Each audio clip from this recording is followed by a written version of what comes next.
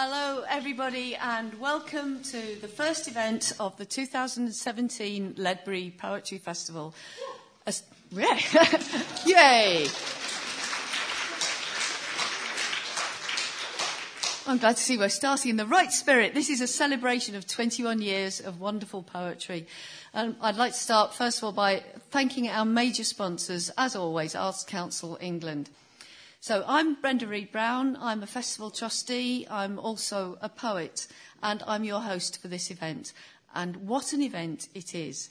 We're going to finish with some established poets who are the lifeblood of our annual festivals. Before them, though, we're going to have some poets who have achieved success in the Foyle Young Poets Prize. The Foyle Young Poets have been appearing at the festival for as long as I can remember. We very much like to support emerging poets, and it's a delight to us that these young people have started to make names for themselves. However, the festival prides itself on supporting poets at all stages of their poetry careers, and this includes a lot of work with schools.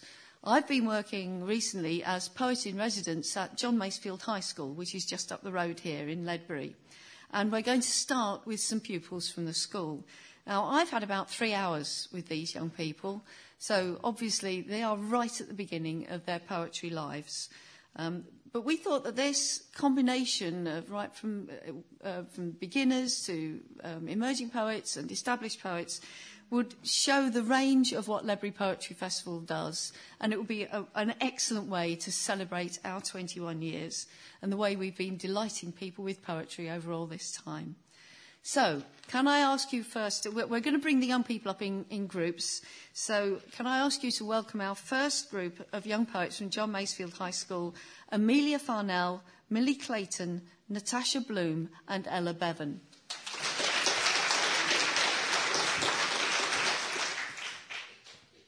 My sonnet. If Shakespeare wrote a play about today, or one about a world that he once knew, I wonder what that Shakespeare play would say.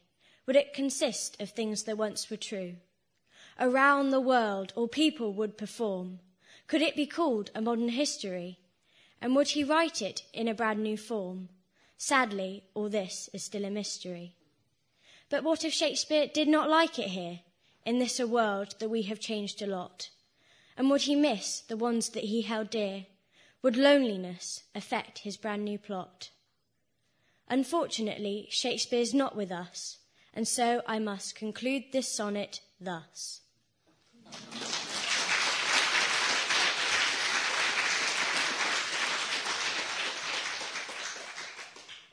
Ragtime blues.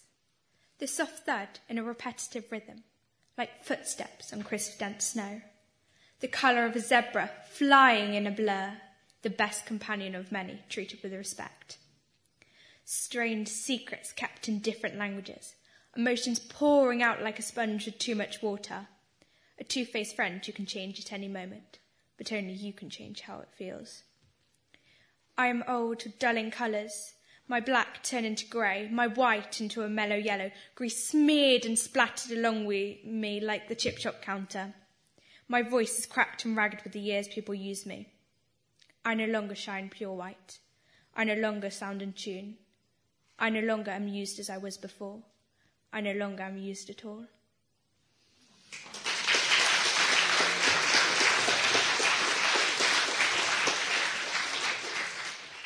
Misfit. My life is like butterflies, beautiful and complex and trusting on one side. On the other, dull, plain and lies.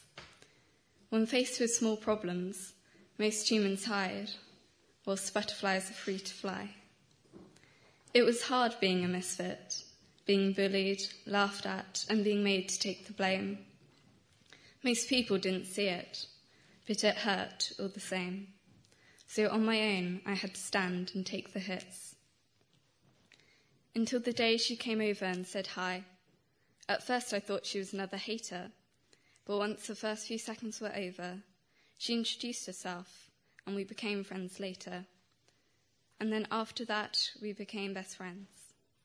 That girl, she changed my life.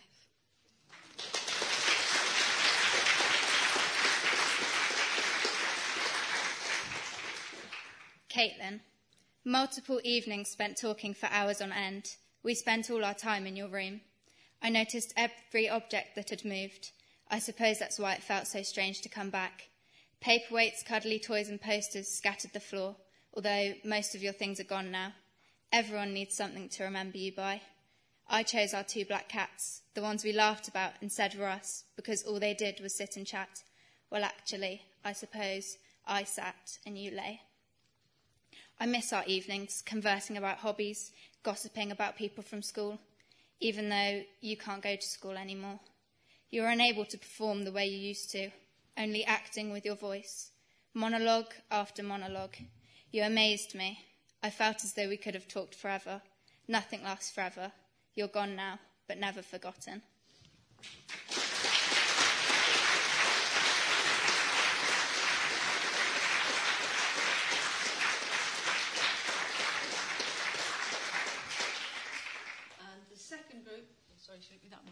The second group is Lucy French, Leona Peggs, Izzy French and Rebecca Carney. Can you please come up?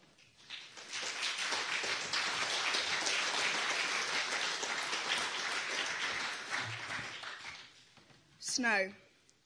It's snowing. White flakes of cremated skin and pale droplets that leave a sour aftertaste of human error and mistakes. And a second helping of bullets and bombshells with flames and dark fire as a dessert. She stands there, no clothes, bare and burnt away, a fleeting image of vulnerability, her feet gouged into charred tarmac while limbs were set solid in concrete. Iced over eyes watched with sharp machines that fired target-trained bullets. Her expression vacant, but we reread, reblog, forward, reshare. An electronic flash of sympathy, delivered in the shape of a blood-red heart.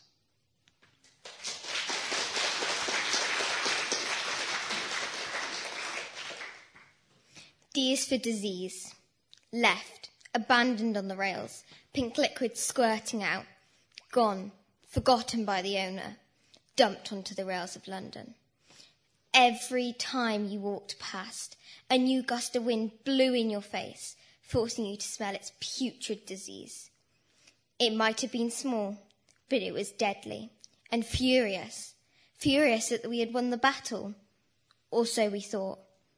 Every day now it wipes out another town or village. Everyone dead, not one survivor, except me.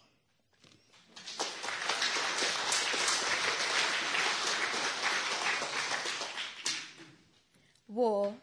The deafening silence echoed around the deserted field. Blood-bathed flower petals ruptured the corpse-littered ground. Shrapnel dug deeper and deeper into a never-ending pit of despair. Death.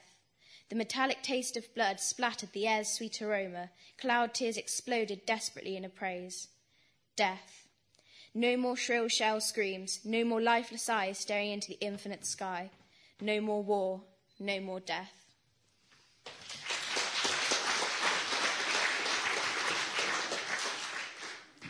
What your sound does to me. I long to hear your elegant sound, echoing through the faded, tattered wood, yet your sound does not differ from the sound long ago. The sound is as beautiful as a hummingbird's song. Even a mistake makes it sound like an innocent ripple dancing across the lake. I like to think of you as a friend, someone to rely on. You comfort me in the darkest times, yet your heart lies in the beating keys, creating a sound in which each note matters. I wish to play on your little black and white keys, like a long row of angels spreading out their wings. You create a feeling inside me that I've never felt before. My body fills with warmth, inspiration, desperation, for your sound wants more. But your sound doesn't come, even if I tap your keys. Your heart has stopped.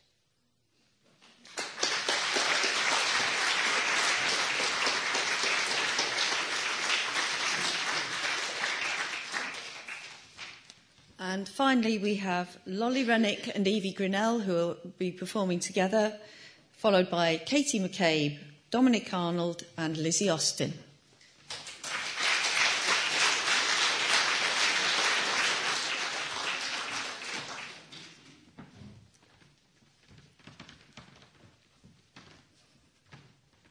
Lost. Dark. The light is blinding. Head spinning. Senses alert. Barely breathing. Heart beating fast. Silence. Whispers in the blue. The scurrying mouse. The swooping owl. The rustling leaves. The crashing stream. Rain. No. Sweat. Trickling down my face. My neck. My leg. Harsh ground. The ground. Swallowing me whole. Here. There. Gone.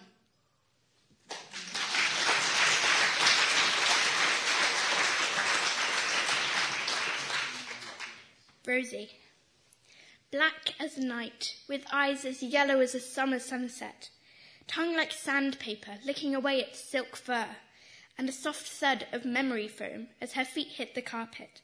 An outdoor scent still lingers on her fluff. Over time, a dark russet making its way to twilight, and her perky black nose sniffing around the room. I hid the treats behind the telly.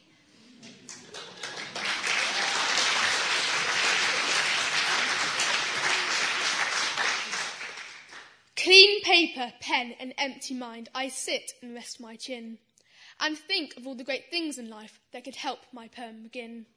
Smiles, space, animals, and more might stop this ode from being a bore. Deleting lines and changing words, my head is full of flapping birds.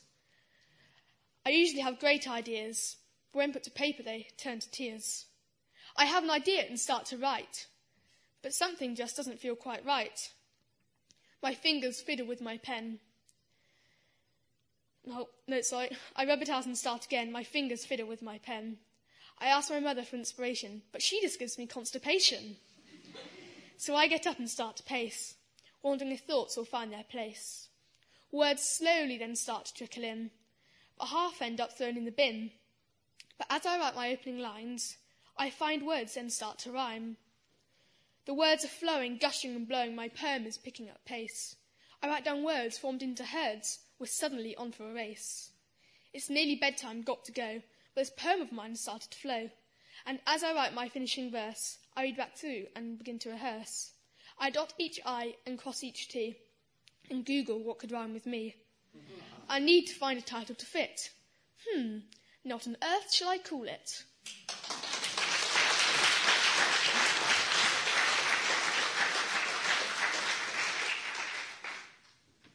For Andy, I was always the wordsmith, but you wrote your poetry with your hands, crafting shapes of songs, tangible only through cochlear implants. You showed me, spelling with fingers, how meaning could always be found, proving noise wasn't necessary. As you sing to me, sans the sound. You taught me the danger of pity, how it creeps, taunting your mind. Innocently spoken words, people think they're only being kind. Your speech was joints and knuckles, and to all it's plain to see, through looking at your movements, that as deaf, you're perfectly happy.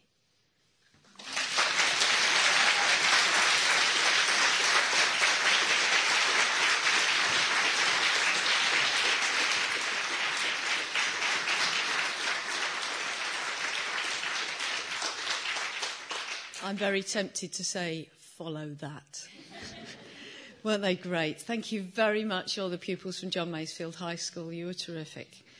I should like to mention that following Lizzie's poem with the signing, that we do have an event of signed poetry in the festival next Saturday, and it's called, I can't read my writing, Air Poems in the Key of Voice, and that's next Saturday, 8th of July. So do come along. It should be a really interesting event. So now we have our three young poets who started to make names for themselves through the Foyle Young Poet competition. We're going to start with Richard Osmond, who was a winner in 2005. Richard Osmond's debut collection, Useful Verses, is just out from Picador.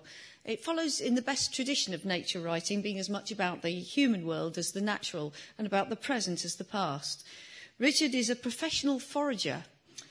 I'd like to have you around my house. And he has a deep knowledge of flora and fauna as they appear in both natural and human history. But he views them through a wholly contemporary lens. Please welcome up Richard Osmond.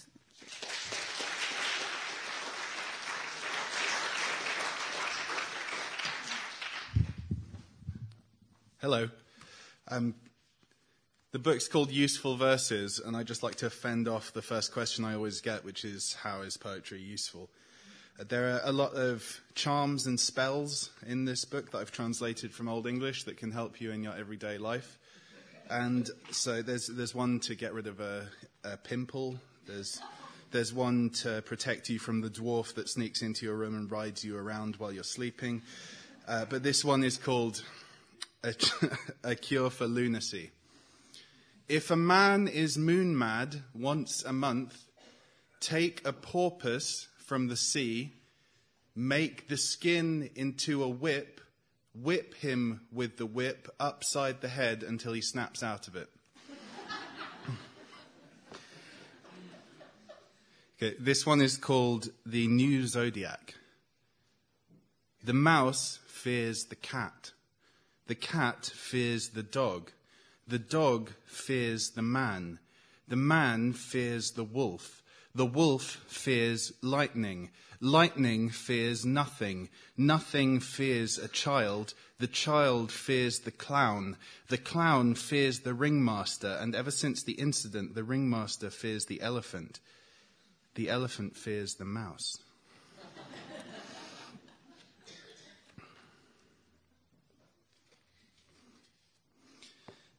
That she lived is now in the category of things that are true, but may as well not be. We kissed only as Venus turns clockwise, or huckleberries are the state fruit of Idaho. So I'm going to leave the book behind now and actually do something that I've been working on more recently. I was translating some of Beowulf. I was working on the bit where Grendel comes and attacks the beer hall while everyone's drinking in there. And then I was on a stag night on the 3rd of June in London Bridge and got some first-hand experience of what it's like to be drinking in a place that comes under attack. And in many ways, Grendel was the first terrorist. So I just kind of worked in some kind of personal thoughts on that experience into the translation of Beowulf. So here there are scattered bits of my own poetry, bits of the Old English in translation, and fragments of the Quran translated as well. This is very much a work in progress, but I don't know, it seemed like a good time to try it out. So I'll just start with a couple of lines in the original Old English just to give you a bit of flavour, and then I'll go straight into it. Grendel kom gangan under mistlautum, godes ure bar. Grendel came creeping under cover of mist, bearing the full wrath of God on his shoulders, a reaper come to snatch a handful of mankind. Through the fog he saw the beer hall lit up in bright gold before him. This was not the first time he had found his way to Hrothgar's house, but never before had he met such hard luck or hard men, such tough luck or tough men. The doors, despite being reinforced with forged iron bars, burst open at the touch of the miserable one's evil-meaning hands when he tore in fury at the mead hall's mouth. Sand. I'm playing on the beach in Galveston with Luke, who is 4. We build a castle, then we build a turtle and a tuna fish chasing the turtle and a whale about to swallow the tuna fish and turtle, and then Luke builds a car crashing into the whale. Stories told in sand are clearly not beholden to the classical unities, nor obliged to be consistently either comic or serious in tone. Anything can collide with anything at any time, as in life. Herring gulls want to eat our Cheez-Its. A van ploughs into pedestrians on London Bridge. I use a piece of string to give the turtle a silly smile. Luke laughs at this. Someone pulls a brown blanket over a corpse in Borough Market. A din disrupted the high hall.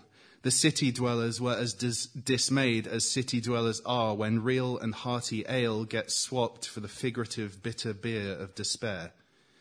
The air echoed. It was a wonder the beer hall walls didn't buckle, but they were rigidly reinforced with iron girders and stood firm, though the long benches were ripped from the floor and overturned. Rock, paper, scissors. 8 hours into Rob's stag, which had started strong with a pub crawl up the Bermondsey Beer Mile and was now beginning to sag at a Wetherspoons near Tower Bridge, a match of rock, paper, scissors was breaking out to pick between the following 2 options for what to do next. 1, we go to Katzenjammer's authentic German beer keller under London Bridge, where we would listen to an Umpar band, eat sauerkraut, drink Litersteins of Paulaner Dunkel, and, though we didn't know it yet, be held in the basement by police for our own protection as terrorists attack the door outside, see bloody victims hurry down the stairs to shelter in the bar, watch paramedics treat slash wounds to the throat and stab wounds to the stomach and slash and stab wounds to the throat and stomach, and hear a woman sob and hyperventilate because of what she couldn't bring herself to tell us she had seen up there on street level, and take cover under the traditional wooden benches when armed officers burst in with automatic weapons yelling, "Down, get down, get down!" Or 2, we go to a strip club. The game began. Martin and Matt competing. So it's 1, 2, 3, go, and play on go. 1, 2, 3, go. Both guys threw down scissors first, a cutthroat opening gambit. 1, 2, 3, go. Both changed tack dramatically and went for paper. All bets were off. 1, 2, 3, go. They cast their final shapes. Martin, for the beer bar, unwittingly allying himself with terror, stuck fatefully with paper, while Matt, solidly in favour of the strip club, chose rock and lost. The decision had been made, and I dwell on it for bathos. The world is made of games of rock, paper, scissors like this one, not only in the sense that every flip and arbitrary decision has unforeseeable and permanent results, but in the sense that every gesture, either of victory or defeat, aggression or surrender, depends for its meaning on another. Look here, a photograph of Matt's third and losing move, viewed in isolation, would appear to show a man raising his fist in anger, about to throw a punch. Only those who knew the game of signs he was playing at would read the hand as rock.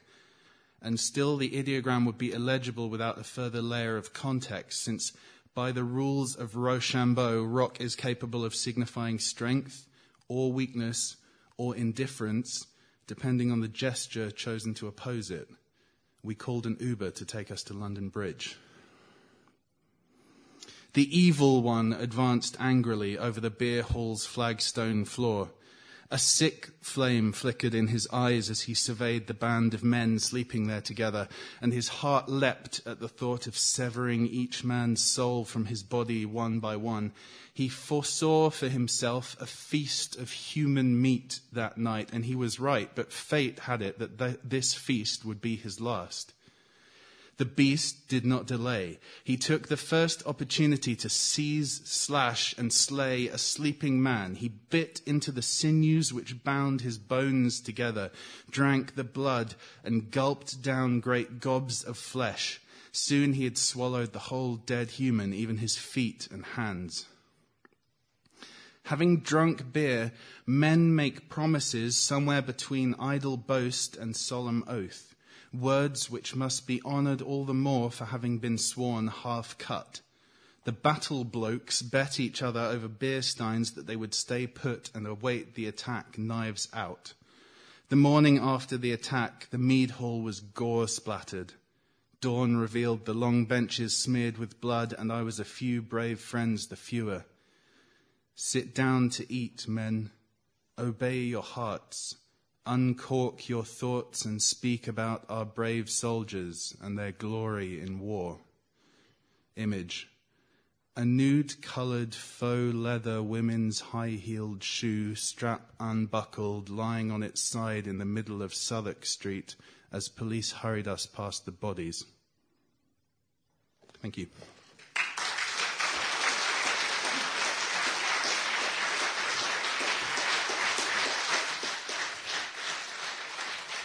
Thank you very much, Richard Osmond. And next we have Mary Ann Clark, who was commended in the Foyle Young Poets of the Year Award in 2012.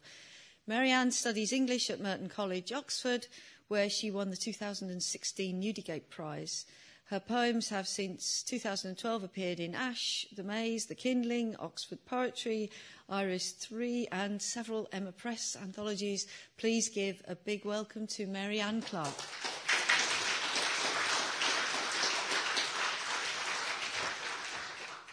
Thank you very much. Just down. There we go. No, it's fine. So the first poem I'll read is called At a Window in Late December. A shy frost, like a fox, has left a few footprints across the railway track. A tree draws in a breath of birds. Every time I write a poem, I forget how to do it. Please carry on. The tree breathes in a cloud of birds. Every time I say a prayer, I forget how to do it. The sun in clear shards from the near white sky. I press my eyes hard closed, and when I open them, there it is again, the cold, sharp, pointed brightness of the world. And the second one I'll read is called Song. River somewhere, hollow out the bridge, leaving the city dark. Come again? Leaving the city dark. Arch somewhere, hug your void, leaving a gap in the dark. Come again? Leaving a gap in the dark. A gap in the dark, leaving one in the city, one who has left a gap in the dark. There is one who, leaving, has left. The city, the meeting places bereft, has left a gap in the dark. And all the names on the map read wrong, and inside the wind the walls stood dumb, and the empty hands of the clock she wrung her hands for the leaving one. A gap in the dark, leaving one in the city, one who has left a gap in the dark. And the bedsheet cannot be consoled of blue blank cold. She cannot be consoled of the gap in the dark, leaving one in the city, one who has left a gap in the dark. Leaving city dark. Come again. One left gap. Come again. Come again. Come again. Come again. And the next one is sticking with the Old English theme.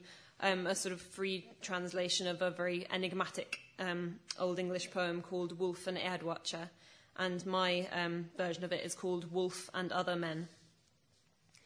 He is the crash. My people will crush him if he comes near. He's not the same. Wolves on one island, I on another. That island is bound fast, bordered with wild, land of the bloodthirsty. My people will crush him if he comes near. I'm not the same. My dreams danced along the paths of Wolf's Way, when one rain slowed him and another my heart. Then Mr. Soldier sidled up, smiling. Joy and hate splashed in the bay of his grip. Wolf, my hope for you has made me sick. Your ocean-wide absence, my marooned mind. No, it's not because I'm hungry. Do you hear, Mr. Landlord? The wolf bears our whining whelp to the woods. That may be broken that was never bound.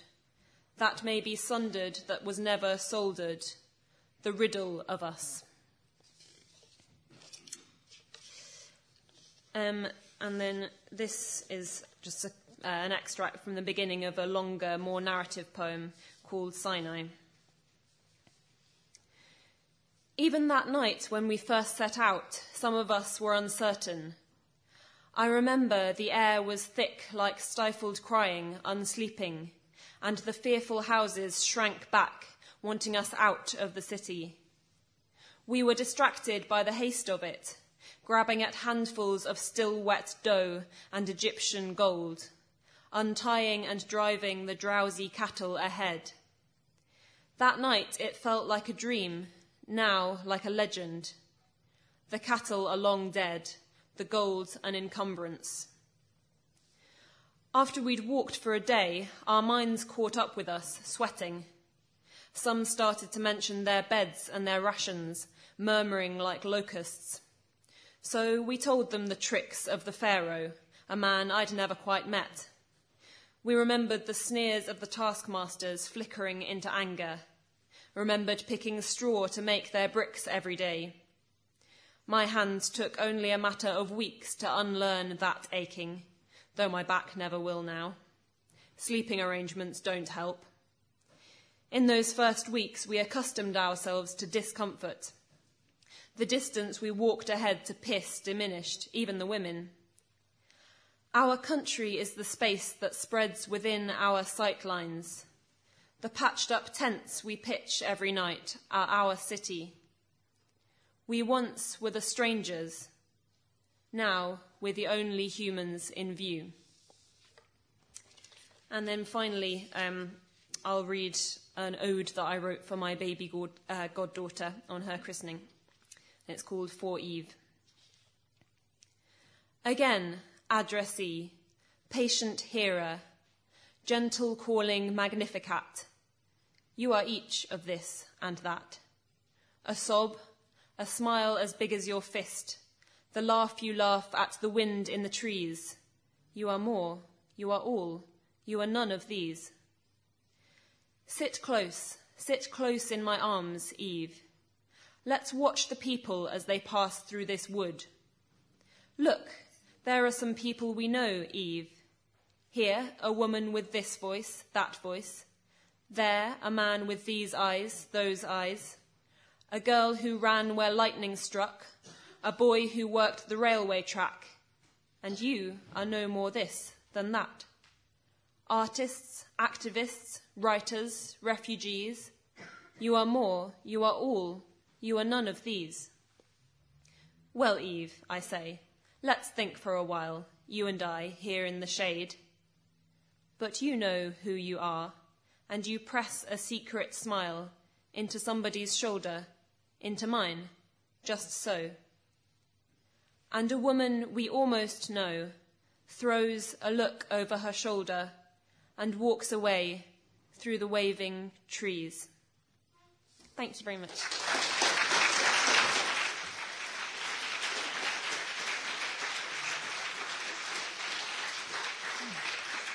Thank you very much to Mary Ann Clark. And now, finally, in this section, we have Theophilus Kwek, who was born in Singapore, and he's published 4 volumes of poetry, most recently The First 5 Storms, which won the New Poets Prize in 2016.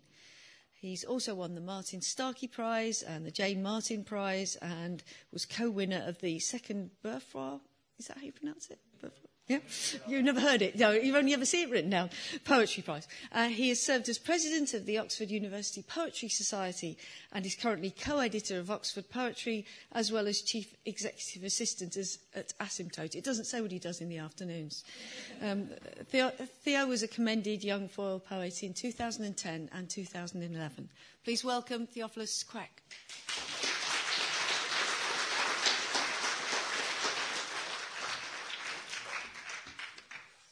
Hi, thank you. Well, I wasn't intending to read this poem at first, but after Richard read his Beowulf translation and about the London Bridge attacks, I decided to read this. It's called Westminster. Broken light, high water, here and elsewhere, the cold thoughts of something beyond belief settling into movement. An unstoppable design lodges in the throat, will not be sung. We fall on words made for other means. Visibility 4 miles, more clouds than sun. Within days, it seems, this injury will join the rim of that other deeper cut over which no scar can form, unclean, unshut, As yet it gapes distinct, flesh wound, a loss, without name and yet no easier to reckon, its surface so bare of facts except the act of loss itself, no choice or distance, no motive, no face, no legend, a mere expanse that holds the skin apart, no way to map a way to map the way. Lines open for interchange. The earth trembles, holds fast this steel heart, its brave circulation. Every safe passage, a jubilee. Who are they whose paths must cross at our deepest station? Already, without doubt, we have begun to fear and fear the upshot of fear, the lightning and then the storm. But darkness now, which passes for calm, a prayer for each morning that takes place unawares, the still scalding shower, the flight of stairs. We are here at the 30th of June, and 6 days ago we marked what will be for many a bittersweet anniversary, that of the Brexit vote.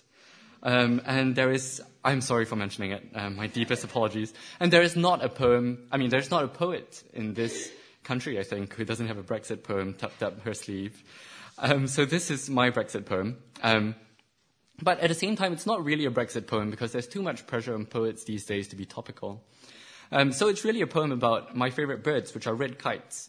And I'm not sure how much you know about red kites, but they weren't always native to this country.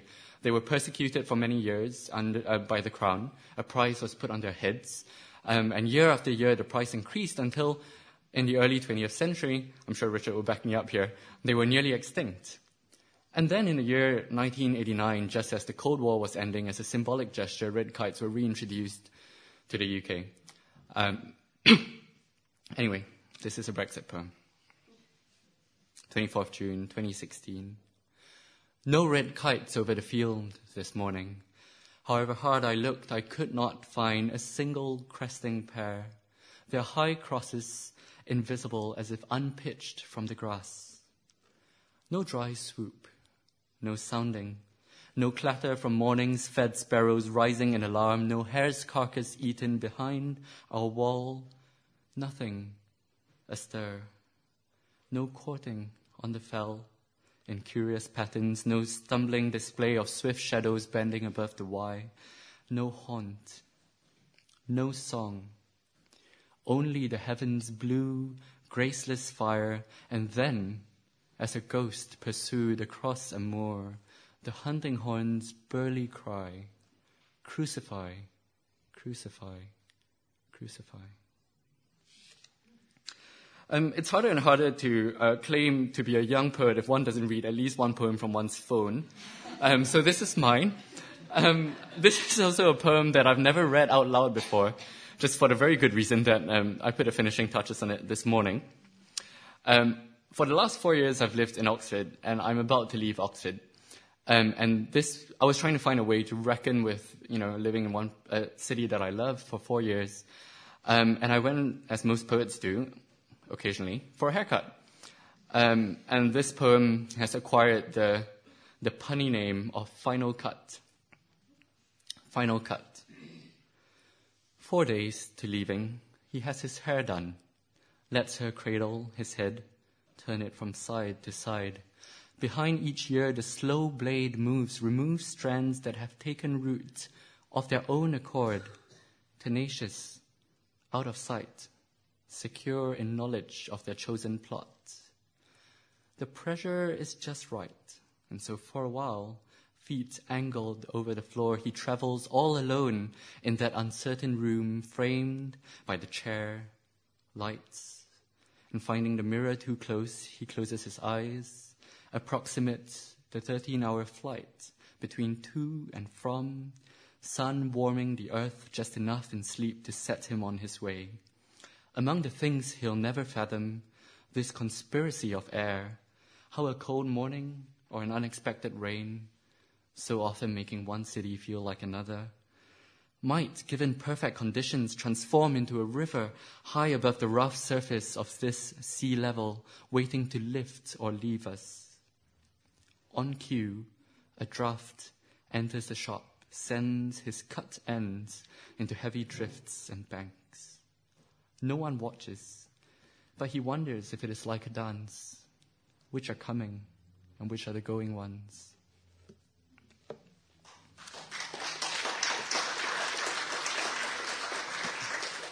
And to continue the translation theme, I don't read Old English as well as my two colleagues, but I do read another very old language, which is Mandarin, Chinese. And this is a translation of a young poet who's about my age, from Singapore, who has written this poem. And his name is Gu Xingzi, or at least the pseudonym under which he writes is Gu Xingzi, which means lonely star. And this poem that he's written is called All That Time Gives. It starts with a quote from Milan Kundera. The only reason for literature to exist is to contain what only literature can express. All that time gives. 1. Bury a petal in the mud. It won't put out new roots or branches, but will leave in the earth some time or memory waiting to foster another shoot of life. Cleanse a river. Purify it. It will stop sending silt downstream, but the water will give an unfinished history some reason to survive. 2. It never was a question of language, but of different bodies, different memories gathered in the island's dreaming. The currents are the same hot bloods of 30, 50 years ago. Warehouses by the river have turned into narratives exchanged across generations. There's a deep, unspeakable pounding that won't provoke tears, only sweat and a thirst for some new provocation. In our heart of hearts, whether kind or angry or high-minded or low, there's a shadow no river will erode. The moon still shows our innocence. When literature is no longer tangled with the task of learning language well, when literature is no longer just a storm in a teacup or stirring up trouble, when literature is no longer about what we can or can't, we won't need the Great Wall, the Big Ben, the pyramids, not even our cathedrals or temples, to throw us threads of inspiration.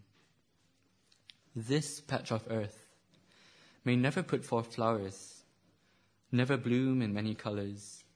That would be hypocritical anyway. But as long as we carry a whiff of freedom, it will be enough to remain in the ground.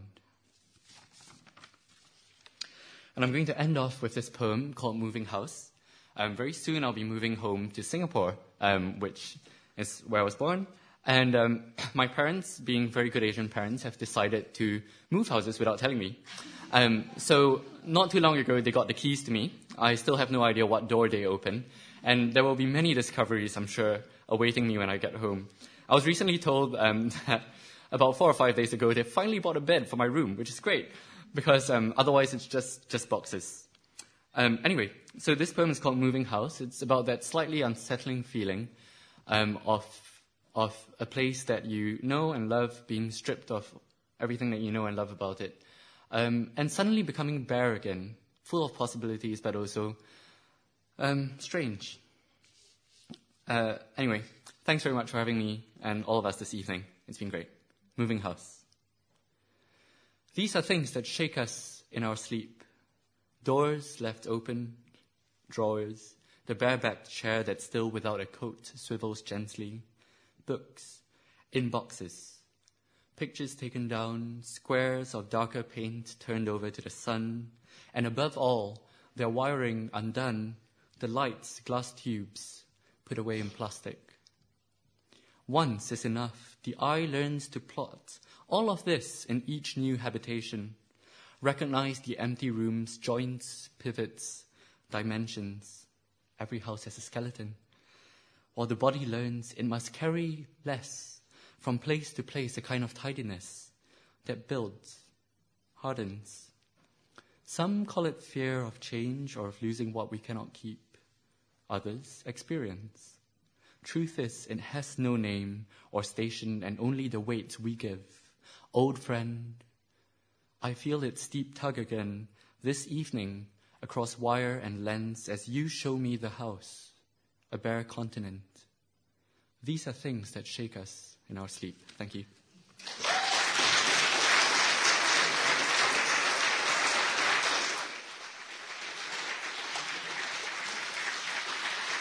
Great. So, thank you very much to Richard Osmond, Mary Ann Clark and Theophilus Kwek. And now we come to the final section of this event, which is an amazing lineup of 8 poets. I've asked them to keep to 5 minutes each, so, shout if they go past that. And we're going to hear from Jacqueline Safra, Tony Hoagland, Alison Brackenbury, Katharine Towers, Alicia Stallings, Thomas Lynch, Jen Hadfield and Fiona Sampson. So we're starting with Jacqueline Safra. Jacqueline is a stalwart of the Ledbury Poetry Festival poetry competition. She's been commended once, won the second prize once, and won the first prize as well. So it's inspiration to everybody who enters. She's got a new book out from Nine Arches called All My Mad Mothers, and there's going to be a performance of that with a live electronic soundtrack from Benjamin Tassie, and that's going to be on Sunday the 2nd of July at 4:15pm at the Baptist Hall. But before that, she's here now, so please give a welcome to Jacqueline Safra.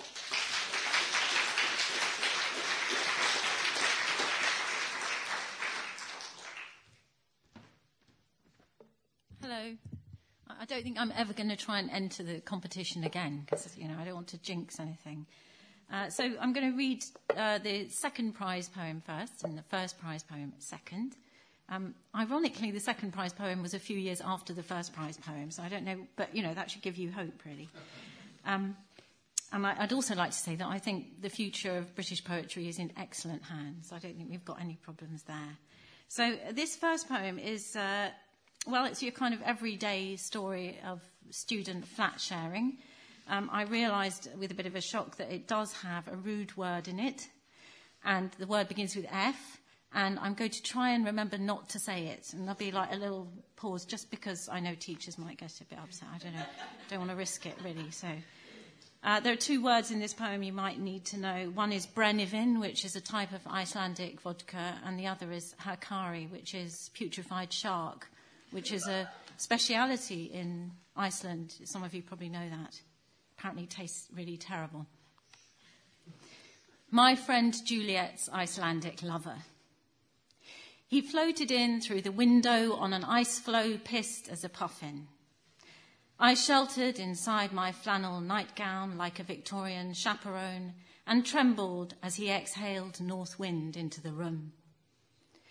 While he wrapped you in reindeer furs, you begged me to stay close, whispered you found him repulsive, smelling as he did of Brennivin and Hakari. You shuddered at his ghost white skin, his hairy face. He was a theatre director from Reykjavik, and you were prim and pretty with a modest acting talent and a long-term boyfriend who was perennially unaware. You were steeped in English waters with your permanent pearls and that neat way you had of sitting with your legs crossed as if to emphasise what lay hidden between them. And you listened through the soft and falling curtain of snow as he pronounced the reasons why you should with him and why the fat friend who'd never get a man should go back to her room before she broke her teeth with chattering, and how you'd never tried a Viking, had you, Juliet, never heard the word for in Old Norse. And still I stayed because you asked me to. I even forgave you after I went home to London for a fortnight because of the pneumonia and came back to find you topless, glowing, perched on that blue glacier wide enough to fill the narrow hall and the flat filled with the smell of him. Putrefied shark, sulphur, crowberry, and ice.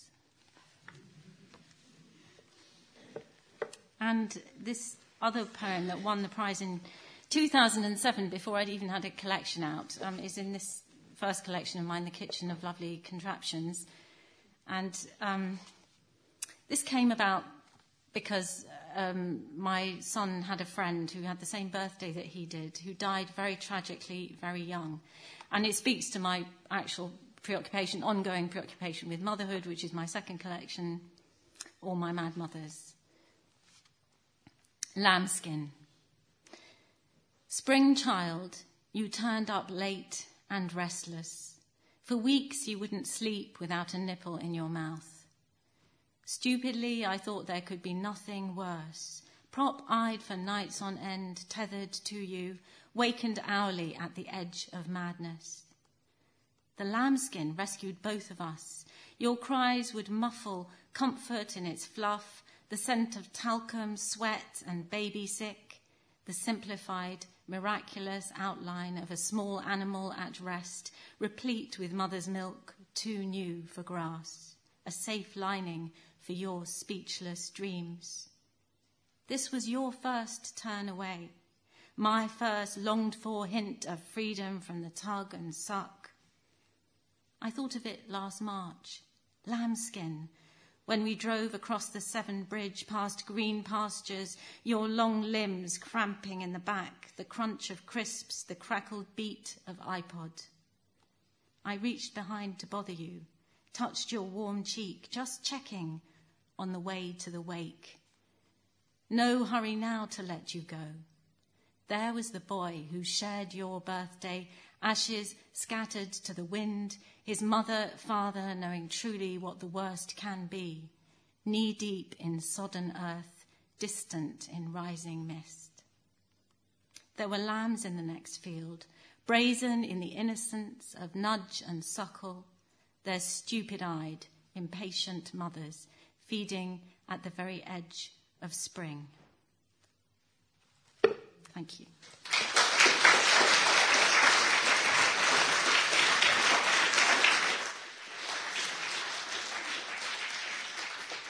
Thank you, Jacqueline Safra. Next we have Tony Hoagland, who has published 7 books of poetry in the US and several with Blood Axe Press in the UK. In the US, he's received the Mark Twain Award, the Jackson Poetry Prize, the James Laughlin Prize, and the O.B. Hardison Prize. And now he's coming up here. Thank you.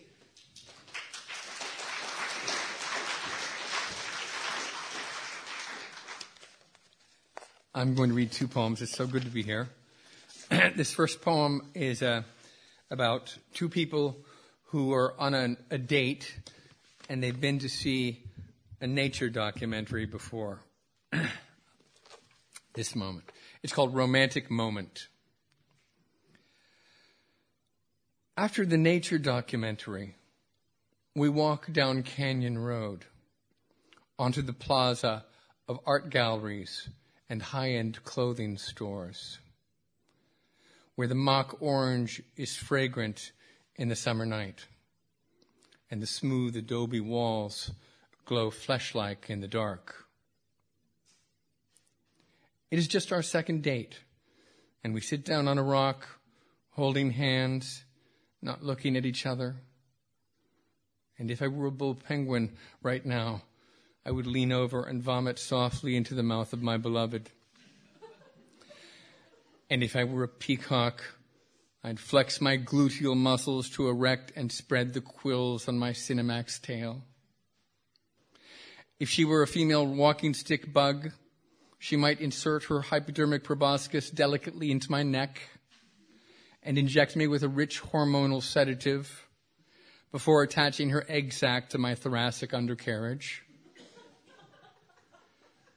And if I were a young chimpanzee, I would break off a nearby tree limb and smash all the windows in the plaza jewelry stores. And if she was a Brazilian leopard frog, she would wrap her impressive tongue 3 times around my right thigh and pummel me lightly against the surface of our pond. And I would know her feelings were sincere. Instead, we sit a while in silence until she remarks that in the relative context of tortoises and iguanas, human males seem to be actually rather expressive. And I say that female crocodiles don't receive enough credit for their gentleness. And she suggests that it is time for us to go to get some ice cream cones and eat them. And this second poem is about what cell phones are good for.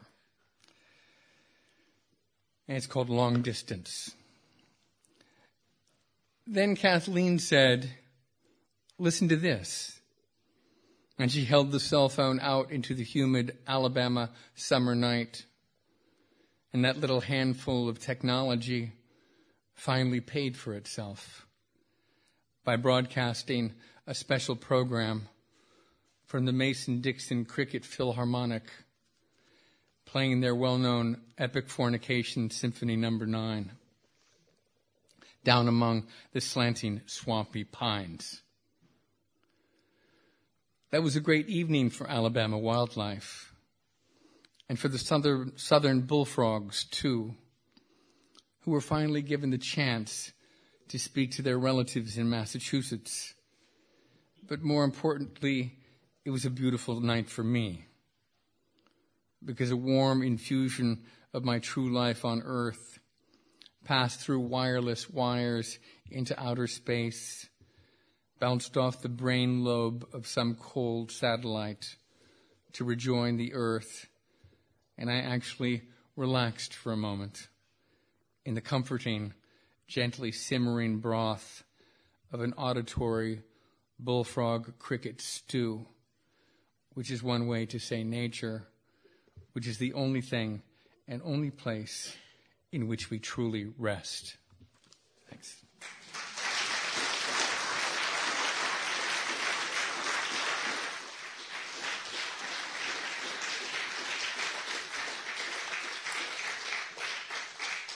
Thank you very much, Tony Hoagland. Next, we have Alison Brackenbury, who is well known and well loved in Ledbury and, in fact, anywhere else she goes. Her latest collection, Skies, was featured on Radio 4 and was chosen as one of the Observer's Poetry Books of the Year. Please welcome up Alison Brackenbury.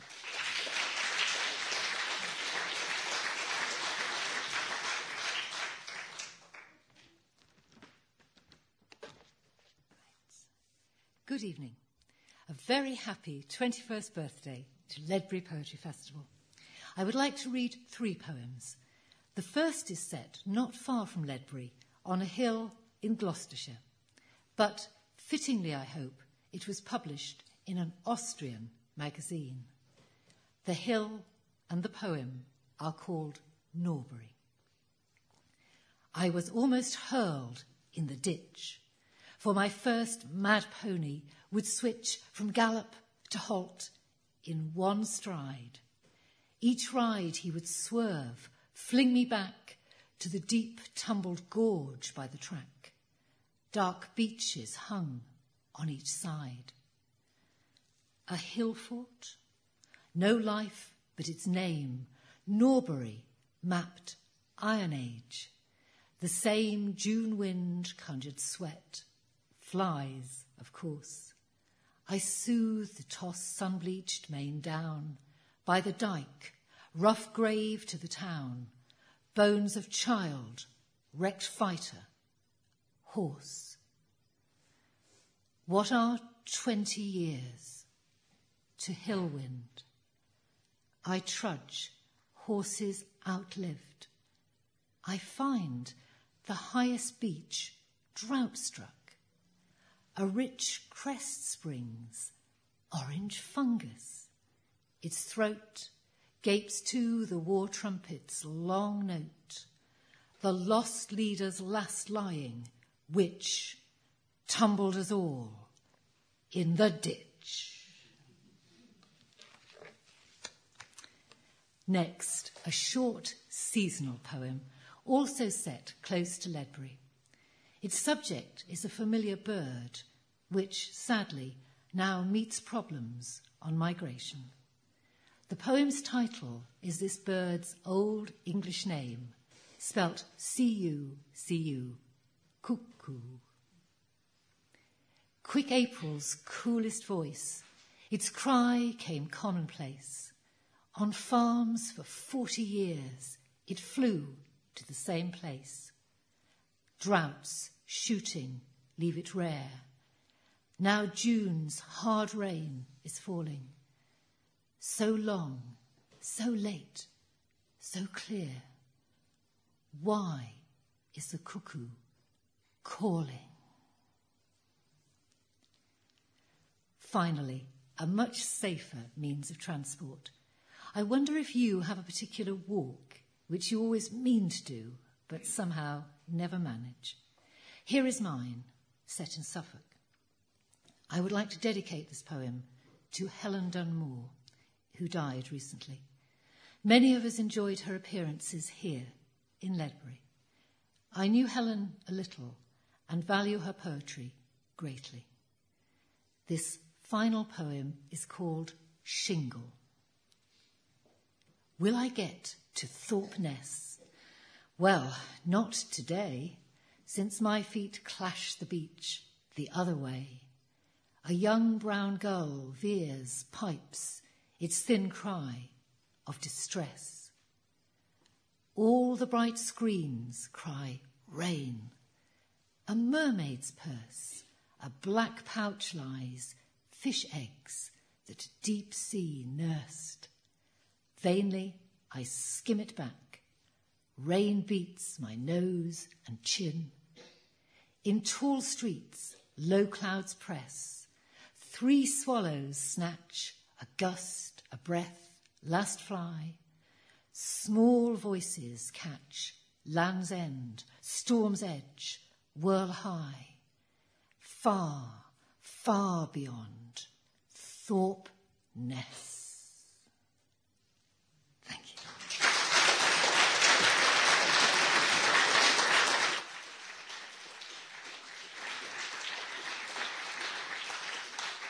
Thank you very much, Alison. Next we have Katharine Towers, who has the best note I have ever seen in a biography. She is currently poet in residence at the Cloud Appreciation Society. Don't we all want this job? She also works as an assistant editor at poetry publisher Candlestick Press.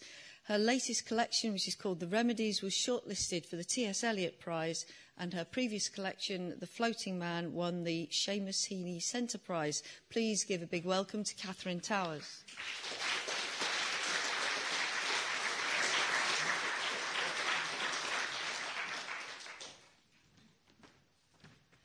Thank you very much for that introduction. It's fantastic to be here and in this very wonderful company. I'm just really overwhelmed by the wonderful poems we've been hearing from the young people.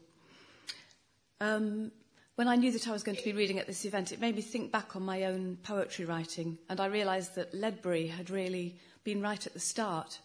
And I used to come to the festival before I'd had anything published and when I was just first starting to write my own poems.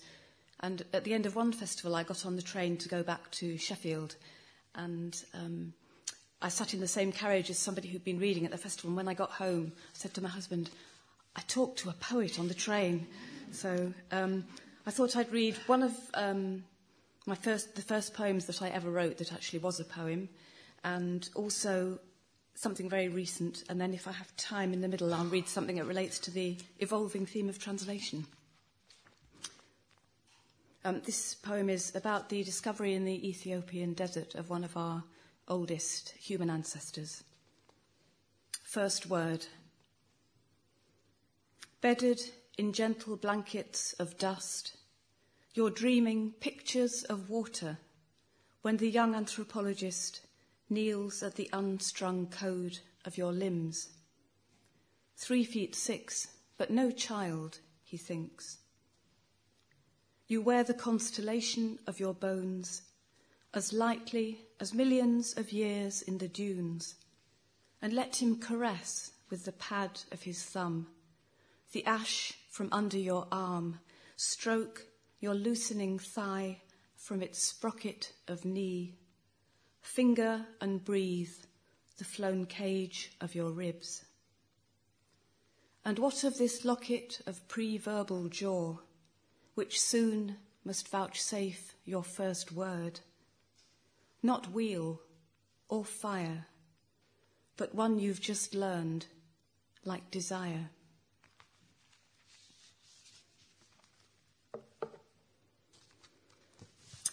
So this is my translation poem. It's a very elaborate explanation. I'll try and keep it simple. I wrote it when I'd been looking at a parallel text edition of French love poetry. And a parallel text is one in which on the left-hand page you have the original in the original language, and on the right-hand page the English translation. And I started wondering what it might be like for these two poems to be pressed up against each other for so long, and how they might actually end up feeling about each other. So I wrote a poem which somebody recently told me is called macaronic. I have no idea where macaroni might come in, but in which two languages sort of blend, French and English. The poem's called Brise Marine. An original converses with its translation. I should say that in the first section it's the French poem speaking to the English translation, then the English translation replying, and at the end the book gets to have a word. Verso. For years we've been engrossed in this colloque sentimental. I suppose we must be soulmates. Centuries ago, hearing the voices of sailors singing far from land, I brought them to you on a salt breeze. Mon cœur, there's so much more I want to tell you. Come close, we'll do this seul à seul and whisper in a language no one understands. I wonder what you see in me, pale echo of your bracing amour fou. Île noyée, hope's farewell, lie far beyond my speech. If there's anything to bind us, it's the ennui of shipwreck and a worn-out soul. These words, where I dwell, are merely figments of a mind. I would love you if I could, mon pauvre cœur, pauvre amoureux. Eavesdropper for years on this va-et-vient of love and amour rebuté, I know it all by heart. The sailors' hapless melodies, the tedium of endless passion. I go between the weathers of their languages, shivering to her froideur or burning in his heat. This limbo is a tricky stance. Je les aime tous deux, de tout mon cœur. I can't speak it without feeling.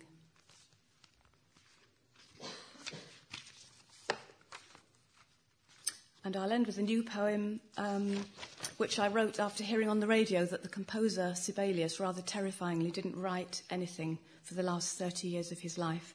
So this is a poem about why we might not write, and perhaps about the excuses we make for ourselves. Silence of Yarvan Pei. More than enough time did he spend looking up at the sky for the cranes flying from the potato fields of Söderfjärden, all looking for curlews in the marshes, birds that everyone knows are shy as flutes. Or perhaps there weren't enough days when the rain fell in slow breaths on the steep roof. Or perhaps Ino failed to keep out when most he needed her to, and troubled his mind by so clearly hoping. Or perhaps the forest was too cool and spacious, or the birds of his youth would not come to the garden again. Or perhaps the ghost of the little girl was too much present when he sat in the room with the sill of identical geraniums. Or perhaps the pines leaned in too close. Or perhaps the smoke from his cigarette curled the wrong way. Thank you.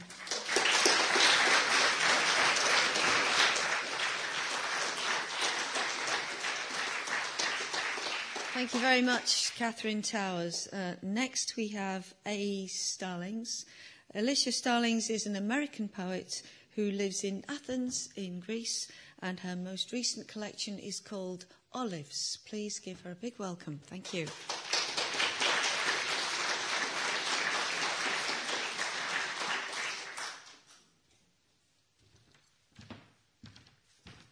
Hello. Well, actually, this is my first visit to Ledbury, and it's been a wonderful introduction to hear the young poets. I especially enjoyed the Shakespeare sonnet. And it's wonderful. I have to hear some people read whom I'm friends with on social media, Alison and Theophilus, to be able to meet them in person. I realize in the little short bio that Athens, Greece sounds strange in England. Of course, it's Athens, Greece. But in America, you have to specify because it could be Athens, Georgia, or Athens, Ohio. So I'm going to read, since I'm doing a reading tomorrow, I'm just going to read 2 short poems from Olives, and they are both called Olives. Obviously, olives, emblematic of Greece, and I just love the word. It looks nice. So this is the first Olives poem in the book. Olives. Sometimes a craving comes for salt, not sweet, for fruits that you can eat only if pickled in a vat of tears, a rich and dark and indehiscent meat clinging tightly to the pit, on spears of toothpicks maybe, drowned beneath a tide of vodka and vermouth, rocking at the bottom of a wide, shallow, long-stemmed glass and gentrified, or rustic, on a plate cracked like a tooth, a miscellany of the humble hues eponymously drab, brown greens and purple browns, the blacks and blues that chart the slow chromatics of a bruise, washed down with swigs of barrel wine that stab the palate with pine sharpness. They recall the harvest and its toil, the nets spread under silver trees that foil the blue glass of the heavens in the fall, daylight packed in treasuries of oil, paradigmatic summers that decline like singular archaic nouns, the troops of hours in retreat. These fruits are mine, small, bitter droops, full of the golden past and cured in brine. And so at the back of the book, there's also a poem called Olives, which is not in the table of contents, so you get that free. And I just wanted to, didn't want blurbs. And I just love the word olives as well as the thing. And I tried to kind of get the designer to make this, it's also lives. Anyway, there's so many words that are contained in Olives, so this is just an anagrammatic poem where I play with all the words that you can form with O-L-I-V-E-S, but I also cheat a little bit because I'm the poet and I can do that.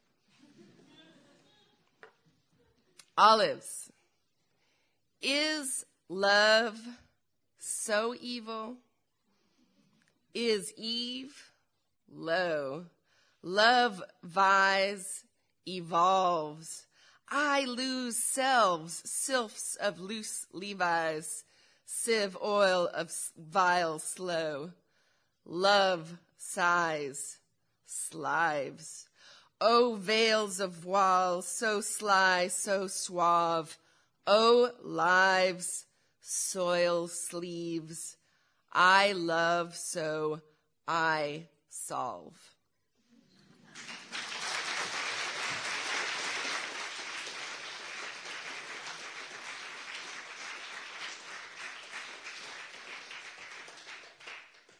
Ευχαριστούμε πολύ. Thank you very much, Alicia Starlings. Next we have Thomas Lynch, who is the author of 10 books in 3 genres, poetry, essays and short stories. For 45 years he worked as a funeral director. He has taught at Wayne State University School of Mortuary Science and the University of Michigan Graduate Program in Creative Writing and Emory University's Candler School of Theology. Amazing. He keeps homes in Michigan and Mervyn, County Clare in Ireland. And welcome him up, please, Thomas Lynch.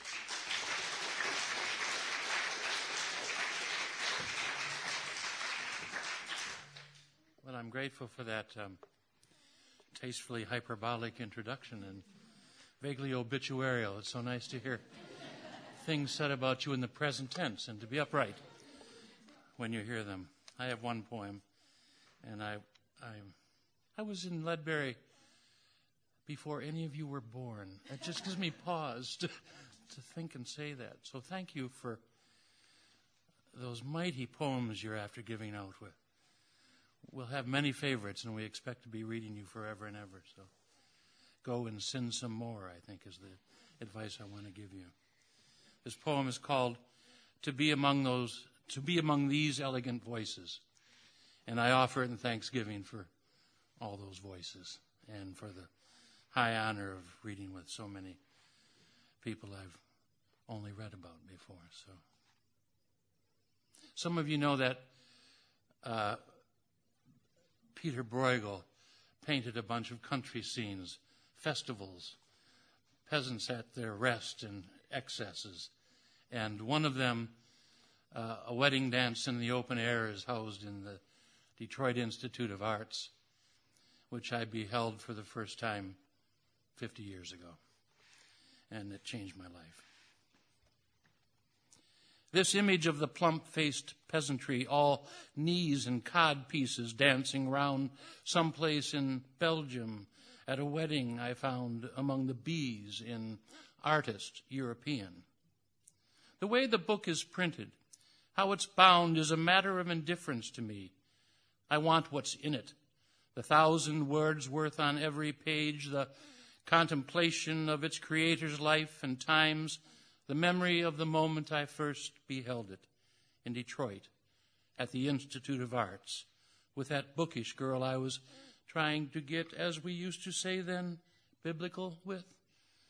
Was it 1970? Was it April? Was she as lovely as I remember? Was it, yes, that's it, oh yes, she whispered, or have I confused her with another?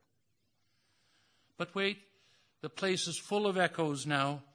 Across the room, among the W's in English romantic poetry, Wordsworth is pacing out his iambic tune. The child is the father of the man.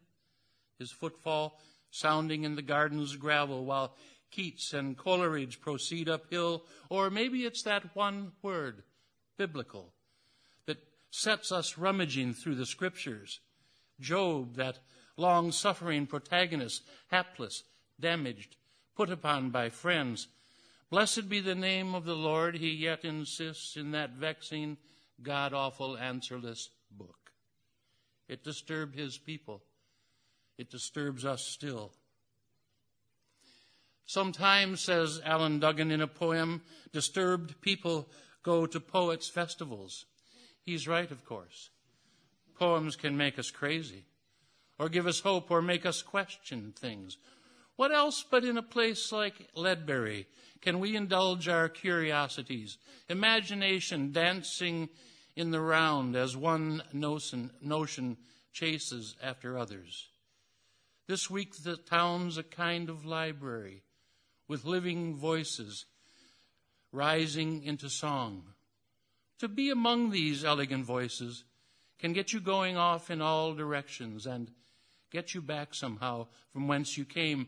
Take this place, for example. All these choices, hobbies, reference books, biography, fiction, magazines, all these places, people, names, shelved and silenced alphabetically, some dead and gone, still singing all the same. Emily Dickinson, Mark Twain, James Joyce, whose Molly and Leopold, whose Huckleberry, whose after great pain a formal feeling comes, become sweet fodder for our hungry minds, or common guidance for our ruminations, timely as the moment we occupy.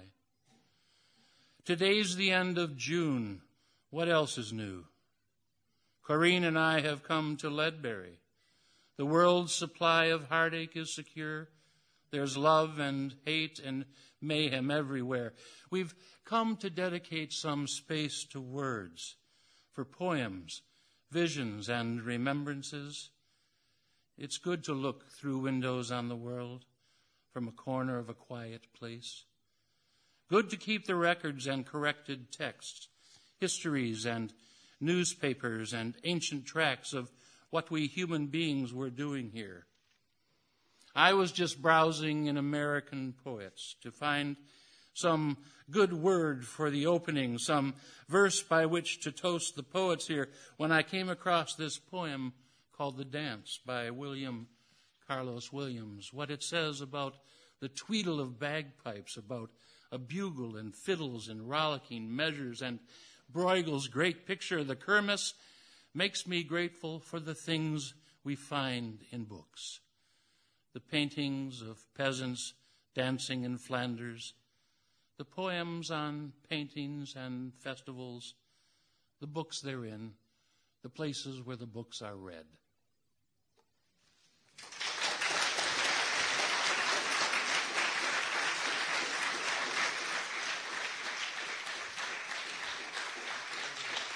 Thank you.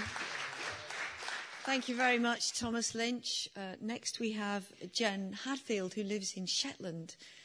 Jen publishes art books using liner cut photography, woodwork, bookbinding and fly tying, which are called Rogue Seeds. But she also won an Eric Gregory Award in 2003 and the 2008 T.S. Eliot Prize for Poetry for her second collection, Nine No Place. And please give her a welcome, Jen Hadfield.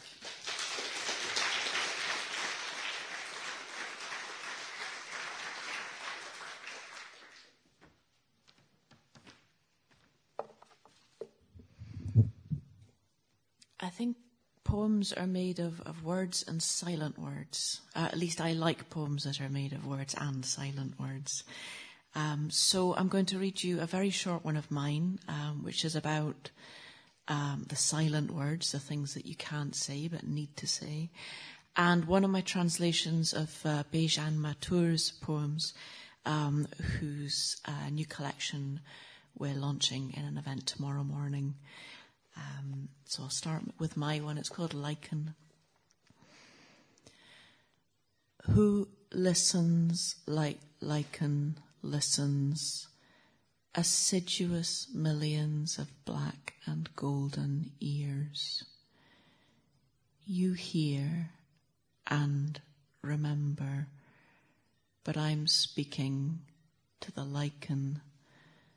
The little ears prunk, scorch and blacken.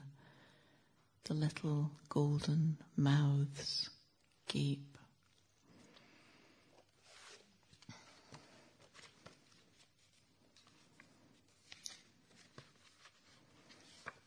Bejan is a Kurdish poet writing in Turkish. She's beginning to write a little bit in Kurdish, but as so many people are, her Kurdish was persecuted as well as her people. She writes a lot in this collection of poems that we've translated together about what you do when you don't have a language that is able to speak about what's happened to you. And this is a poem called I Know the Unspoken. It's only about the third time I've ever said it in front of people, and I'm really aware of the responsibility in saying it. But I met Bejan for the first time earlier this week in London, and I got to hear her speaking her Turkish. And that really helped me because they're quite hard poems to say in translation, which is a strange experience because I sort of wrote the words in this translated language. But Bejan speaks them quite fast and soft, so I thought, I'll try that. And it works much better, actually. So I'm going to try and do that again and see if it works or not. It's kind of a work in progress, and the more time I spend with Bejan, the more I feel I know her poems. So it's really nice process. I know the unspoken. Now all my hope is invested in the mountain. It harbours possibility, maybe an encounter. Maybe childhood's delicate soul is hidden on that mountain. I don't know where your smile lies abandoned or your unfinished stare. Your half-buried body betrays what has been done. Harm befell me when I looked back. I grasped the truth, the encounter's last gift, too late. Remember harvest time. Wheat as it fell to the blade, showing the world who we are. The poplars shivered that day. The air lifted with the joys of spring. I don't know what we talked about, but I know what was unspoken. It went astray in the rustling poplars. It was moving in our blood, the unspoken. But it's too late, so late that I will find no one, even if I climb the mountain. No night between us, nor fire, nor waiting. There is only a mountain. Thank you very much.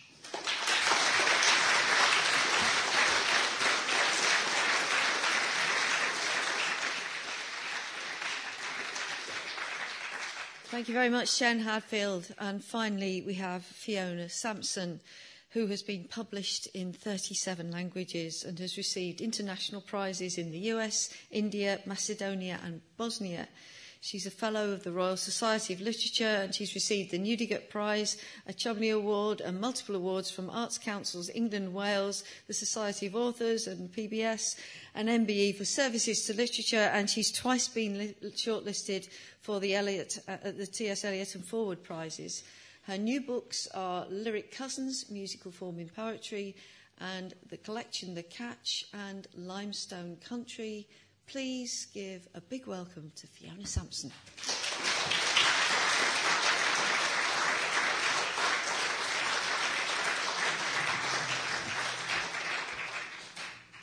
Thank you, Brenda, and thank you, everyone, for just such a wonderful reading. It's just a joy, just a wonderful hour and a half. This is a Slovenian poem. I mean a poem set in Slovenia. Dante's Cave, set in Velika Dolina, Scotland. Finally, I came to the end of the world, to a limestone cliff falling in pale steps, and far below a pool somehow out of myth, proving that there was nothing but the rock to hold me up, to raise me into that clear air where crows were looping, where the eye of God was gold and inattentive. Then I saw the end is air and falling. It is clean and lovely. It is blue. And a poem from Romania, bear dancing, bear like the animal. What is bear? And what is the dancing man inside the bearskin?